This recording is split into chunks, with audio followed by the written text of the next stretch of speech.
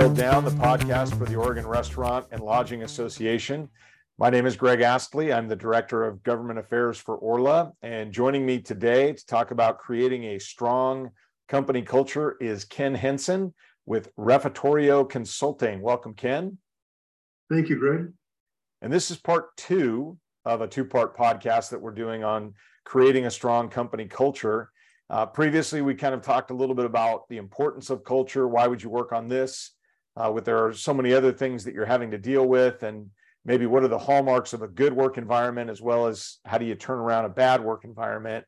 But today, Ken, we're going to dive a little bit more into the behaviors that exemplify success in the pursuit of a great culture, and then what owners and operators really should be focused on to create a great work environment. So we can start with the first one there and maybe give some examples of what are the behaviors that in your mind really do exemplify that level of success that people are looking for when you're talking about a strong or a really great company culture that employees want to be a part of. Well, I think anytime everybody on your team should know exactly what is expected of them. So, I mean, even something as simple as the position description, having the team know what the expectations are, and even above and beyond that, how do they know when they're winning? How do they know when they're being successful? And when they know what their accountabilities are, and we have regular conversation about how are you performing to your accountabilities, they're going to take more pride in their work. I think in a lot of instances, people just don't know what is expected of them above and beyond just the basic, my job is to clear dishes from tables, take them back to the dish room. You know, it goes above and beyond that. And having them know, we talked a little bit about core values, but what behaviors you expect from the team, how we're expected to interact with each other. And, you know, when that works well, when everyone knows what's expected of them, they know what is expected of leadership, they know what's expected from their managers, and everybody's really transparent about that, the team starts clicking together really, really well. One of the things I tell GMs and dining room managers is if your team knew what was expected of them, your menus would never go to the table tattered. And every time I walk into your restaurant, I'm looking at your menus because that's the first thing that the guest sees outside of the cleanliness of the facility. It's right in front of them. And if you have typos and you have smudges on your menus, that leaves a lasting impression. And so if your seater, the host at the restaurant, knows that the expectation of them is that every menu goes out clean, free of error, they're going to live up to that. So we talked a little bit last time about that communication, about listening. And I know in our previous conversations, one of the suggestions you have for the employer's responsibility to their employees' development is holding a daily stand-up or a lineup. Can you talk about that and what that is exactly? Yeah, it's daily communication from the manager on duty directly to frontline employees. And, you know, it's an opportunity to let them know what your objective of the day is, to have them be informed about how busy you're going to be, how many reservations you have on the book, how many check-ins you have coming to the front desk, and setting those goals for them for the day, as well as reinforcing, you know, an issue that might turn into a frustration, get out in front of it. And it's also the opportunity, we talked about the one-on-ones, the quarterly one-on-ones. It's also the opportunity for you to hear feedback from them about, you know, I twisted my ankle yesterday. You have me in section 5. Maybe I can be in section 1. To really have everything you need, the communication you need to run a smooth shift. And another thing that you talked about before is communicate everything, right? Be transparent, the good and the bad. That you shouldn't be holding things back when you're talking about it, because the more you can share, the more they feel invested in what's happening. Absolutely. And you know, if you have a service problem, if there's a pinch point in service, your service team knows how to overcome that. If you have a food cost problem, Every cook in that restaurant knows where that food is. They know where the costs are. And so why would you hide anything from the team? If your team, again, we're in the knowledge and information age, is seeking knowledge and information, give that to them. There's no reason to hide bad news, because if we're a team and we're all working together, then we're working together to overcome those challenges. Yeah, it's funny. I see that even in young kids. I coached Little League, and even the T-ballers at age 5 and 6, we don't keep score at that level, but they know exactly how many runs the other team has and how many they have, and they know if they're down or if they're up, and you can try to keep it from them, but they pay attention, right? And so Absolutely. Better to talk about it than to try to keep them in the dark when they actually know what's happening. Yeah, and what happens in that case is you keep them in the dark, and maybe you have the best intentions. I don't want to be the bearer of bad news, and it's going to hurt employee morale. But like you said, they know, and that's going to sow distrust. It plants the seed in their head that, my manager or the owner, they're not being 100% honest with me. And so that seed starts to grow, and that denigrates your culture. Yeah. So let's talk a little bit about what owners and operators should be focused on to create a great workplace culture, an environment that people want to be a part of.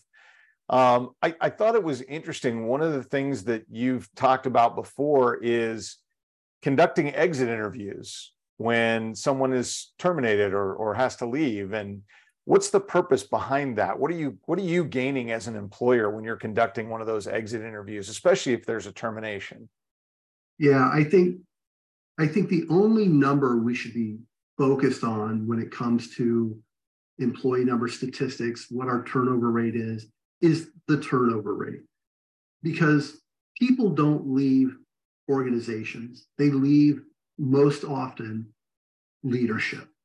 They don't agree with the way things operate or the way that they're treated. And so in an exit interview, I usually only ask one question. What did we do wrong? If I'm going to ask another question, I'll try to ask it before it gets to an exit interview stage. What could we do to be your forever company? Mm-hmm. What would it take for you to be so happy here that you never wanted to leave? And if we've done something wrong as a proprietor, then we need to take that to heart and we need to fix it, because that's not the only person thinking about leaving. If they've just gone for a better opportunity, we should wish them well. We should thank them for their contribution. But exit interviews are the opportunity to really understand where we're having failures in management and leadership. So the other thing, Ken, and I'm gonna kind of read down some of these, and then I'll ask you to talk a little bit about it, is you actually have a to-do list for employers that you present on. And I think this is some of those kind of key areas where people could focus on to create that workplace culture. But the first one that you have is reward efforts, not results, and celebrate every win. Obviously, we want to be successful, in our business. And so you want to get those results, but you're focused more on the effort. And why is that? If you focus on the effort and reward that effort, the team member is more likely to increase that effort. If you just celebrate results, no matter how hard someone's trying, you set up this divide between the winners and the losers. We all want high check averages. We all want quick turnover rates in rooms. We all want, our guests to enjoy staying with us. If I understand the effort that you're putting into it, I know how to coach and counsel you now. If I'm just focused on the end result, I don't know what it took to get there, right? Maybe someone's shortchanging the system to get the result. It's similar to focusing on the bottom line on a P&L. Bottom line is an indicator of how well you're doing, right? Focus on guest interaction, employee interaction, leadership development, and you'll get that bottom line. You'll get the efforts, or you'll get the results you want when you start celebrating and rewarding effort. All right, well put. So the next one I want to draw from here, there's actually two of them, and I think they're kind of related, but it has to do really with development of employees, right? Professional development, however you want to characterize it. But a couple of your points are to create a career path for every team member and also start an employee mentorship program. And to me, I mean, in my mind, those are kind of interrelated, but can you talk a little bit about why those are so important in creating that strong company culture? Yeah, the career path is, I'm sure everybody listening to this understands this is the only industry, hospitality is really the only industry that I'm aware of where the barrier to entry is minimal. Mm-hmm. If you want to do a good job, you'll be successful. You don't have to have a college education. You don't have to go to culinary school. You don't have to go to hotel restaurant management. If you really want this industry, you can go from entry level to ownership in 7 years, maybe less. And so helping the team understand what they need to do to get to the next level, inspiring them with stories of people who have been successful in this industry, who started as knucklehead dishwashers like me, that just, I loved food and I was passionate about it, became passionate about the industry, and had a pretty good career for myself. Still have a pretty good career for myself. Helping them understand this is really attainable and inspiring them to get to that next level. For mentorship, I think everyone who's in a position of leadership, whether they're owners, whether they're managers, have had someone who have been an inspiration to them, who's had their back, who they can talk to about success and failure and what they need to do to get to the next level. And we owe it to our industry for that. All right, so now the tough one, right? Because this all sounds great, Ken, but there's a bottom line here, right? Money, we're not a charity, we're in business to make money. We have to have money in order to pay these employees. And in order to do all of these nice things that you've talked about and other things that we haven't talked about, having a company event or, a quarterly fun day or whatever for your staff. So how does a business owner afford to do some of these kinds of things when, a profit margin, especially in a restaurant, is pretty tight? I am so glad you brought that up. Greg, I got to tell you, every restaurant and every hotel, and I would argue every industry, has more money than they know. That money is already there. So if you have a small restaurant, you have 10 employees. If you have someone who works 5 days a week, 52 weeks a year, and they are not being productive for 30 minutes a day. So now you're paying them for the 30 minutes when they're not productive, probably because you haven't set up their accountabilities and aren't communicating with them what your vision of success for them is.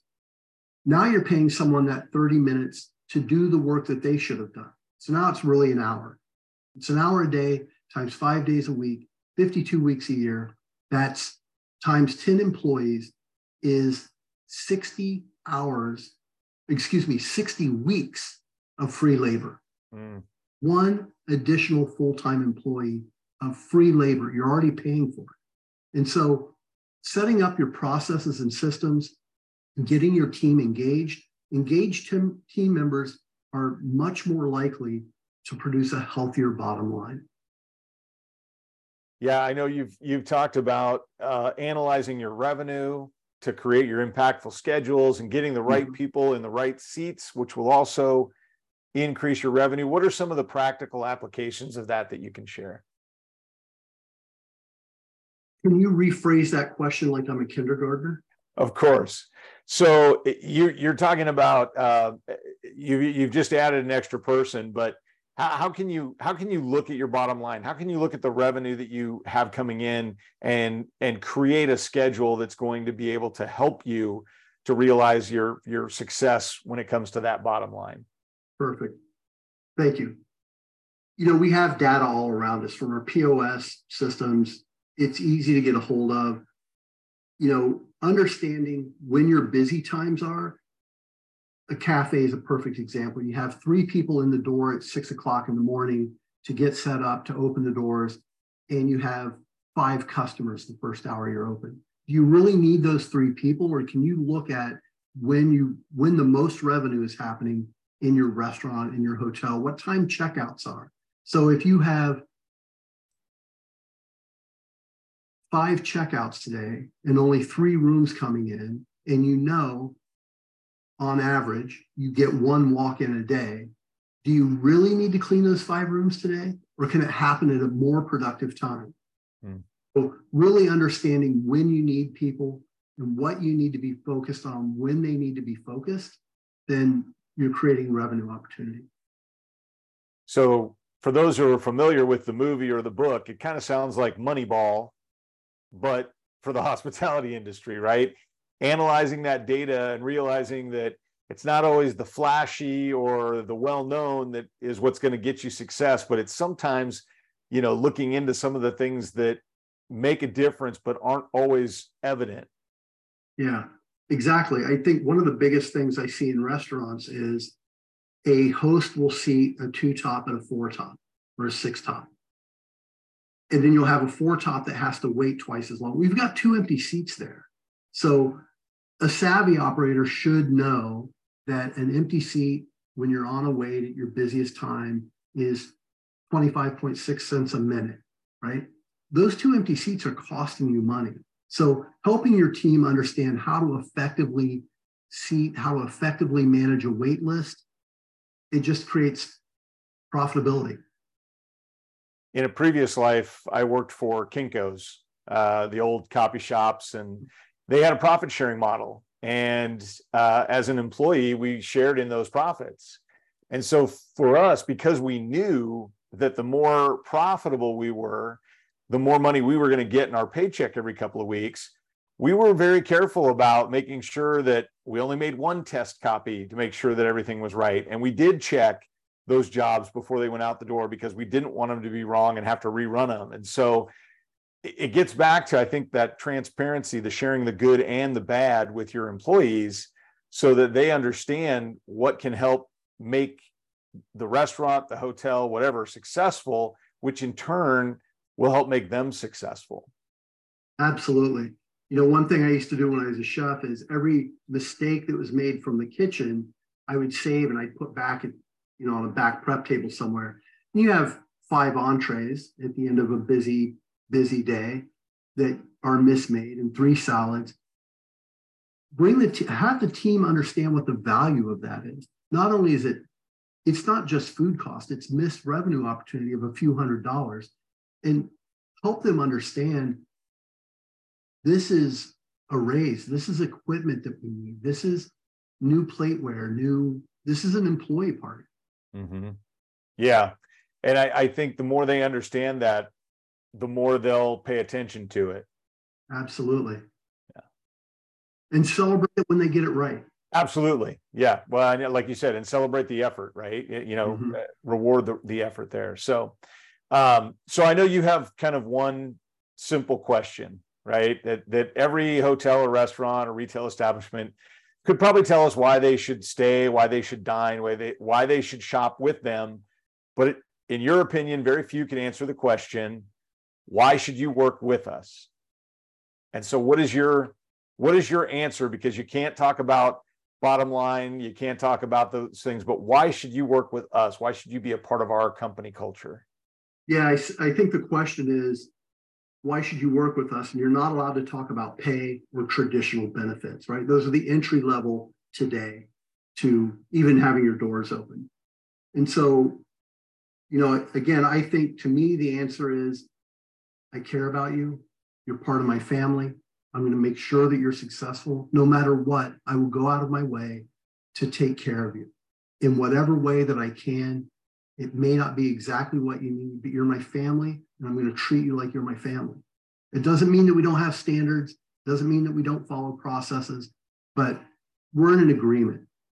The guest has a need from us, and in order for our guests to have their need met, our team has to be great. And if the guest doesn't give us what we need, which is money at the end of the day, it all crumbles. So in order for our team to give the guests what they need, we have to give our team what they need, right? I'm a big fan of servant leadership. We're there to take care of the team. And when we do that and we do it well, our teams become loyal to us, they rely on us, and have fun at work. Yeah, that's well said, Ken. And I hope everyone listening is taking that to heart. Ken Henson, Refettorio Consulting, thank you so much for sharing with us over these 2 podcasts what it takes to make a strong company culture. Any last words, anything that you want to leave the listeners with? One of the things when I talk at various industry events, I always leave the stage and think, I can't believe that I have to tell people to be nice. Like, that's all I'm doing. Just be the person that people want to work with. Be the person that they light up when you see them. That's it. The golden rule, right? Treat others as you wish to be treated. So exactly. Great. Well, Ken, thank you so much again for joining us. Again, my name is Greg Astley. I'm the Director of Government Affairs and your host for Boiled Down, the podcast for the Oregon Restaurant and Lodging Association. Thanks for listening.